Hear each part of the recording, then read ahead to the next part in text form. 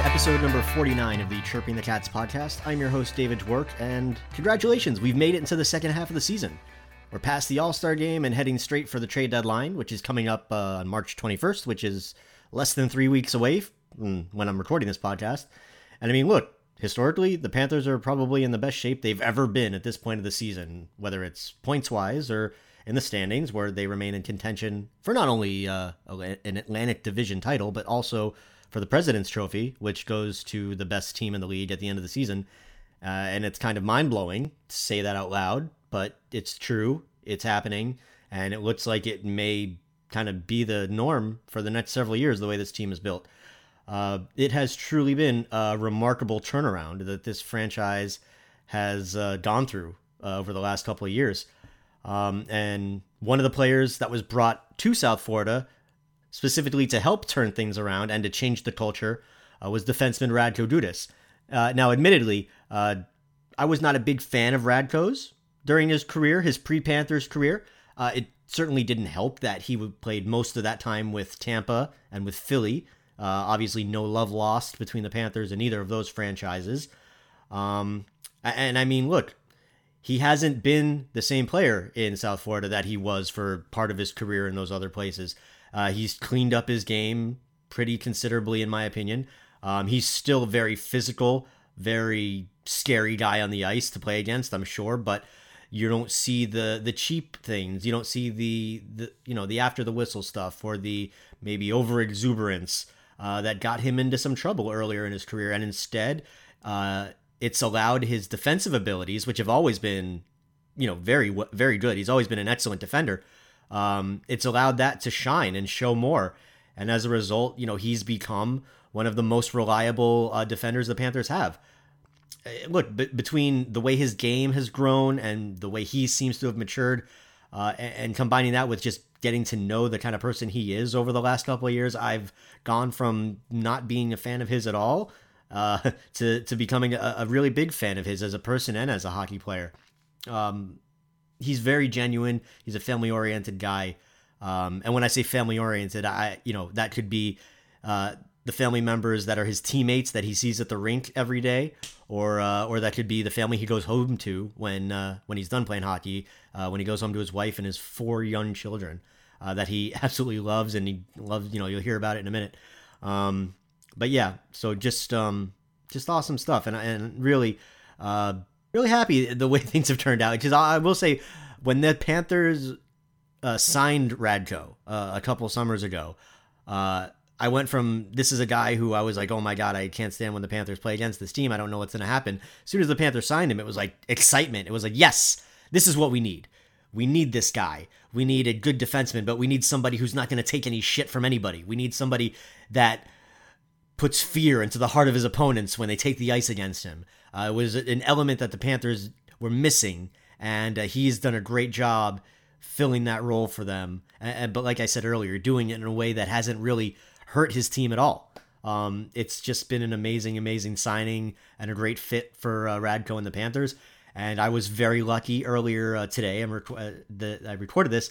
I had a chance to sit down with Radko after Panthers practice. And I mean, we talked about his role with the team, how much he loves South Florida, his nickname, the Butcher, his beard, which is epic, and a bunch of other things. So yeah, without any further ado, here's my conversation from earlier with Panthers defenseman Radko Gudas. All right, we're here on the Chirping the Cats podcast, and I'm sitting down with Florida Panthers defenseman Radko Gudas. Radko, first, thank you for taking a few minutes with me today. Yeah, thanks for having me. It's my pleasure, man. The first thing I wanted to ask you before we get into the fun stuff, when you were signed with Florida, kind of the outside perception was that you were coming in as a veteran to kind of help guide the youngsters and, show them the way, really, to victory. Is that accurate perception? Have you, helped out in that way? I'm not sure if I helped in that way, but, I'm a guy that works hard every day, that shows up at the rink every game. I'm trying to build a work ethic for the group around me, and I feel like the guys are working pretty hard here. And since we joined with some other veterans here, I think we did some good work. And if the young guys, obviously, I don't know how they were before, but right now they're all working pretty hard, and it's fun to be part of this group. So definitely possibly had some positive on this impact, but I don't want to credit myself for that for sure. Well, in terms of, following the right example and setting a good example, one thing that I think was interesting, it happened a couple weeks ago. There was a skirmish on the ice, and Sam Reinhart, who had never been in a fight before, quickly to jump in at his teammate's defense when Mason Marchman, I think, was hit by the bench. And that's the kind of thing when you see guys so quick, no matter who's on the ice, to get each other's back.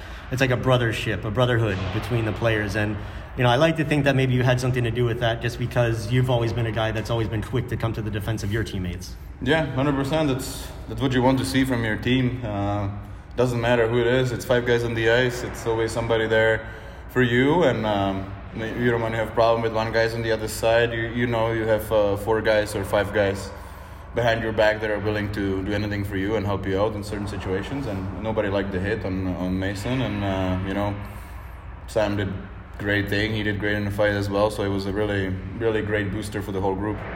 Now, I love your nickname, The Butcher, and I don't know the story behind it, but I was told it's a great story, so I didn't want to look it up. I just wanted to ask you, so what's the story behind being The Butcher? I don't necessarily think it's a great story, but there's few guys, and it came from the Philadelphia times when they really liked the way I played, and just came up somehow. One of the fans really ended up loving the name and put it on a t-shirt. My trainer, without me even knowing, my trainer found out and put it on all of my gear. So I showed up at the ring, and everywhere was The Butcher, on my skates and my blades and gloves and sticks. So it was pretty fun, and stuck.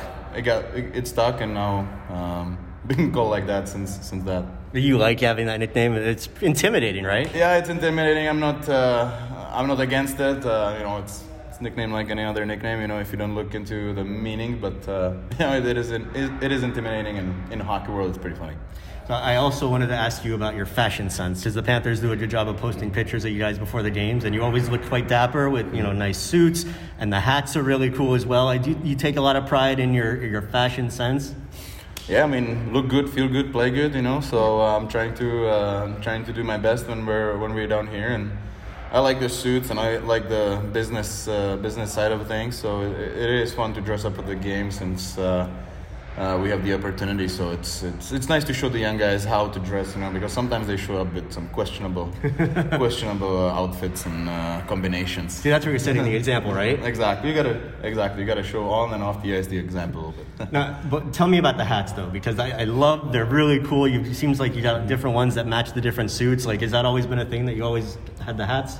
I didn't always have it. I always wanted to have it. My rookie year, I got my first hat, and I wore it to a few games, and I came after the game, and it was cut in pieces, and I've been told that rookies shouldn't wear hats yet, so I waited my fair share of time, and after a few years, I started slowly building up the collection. And we had a pretty good store in Philadelphia. There's one down here in Miami, so I got a good connection with them, and they're helping me out, and it looks good so far, yeah.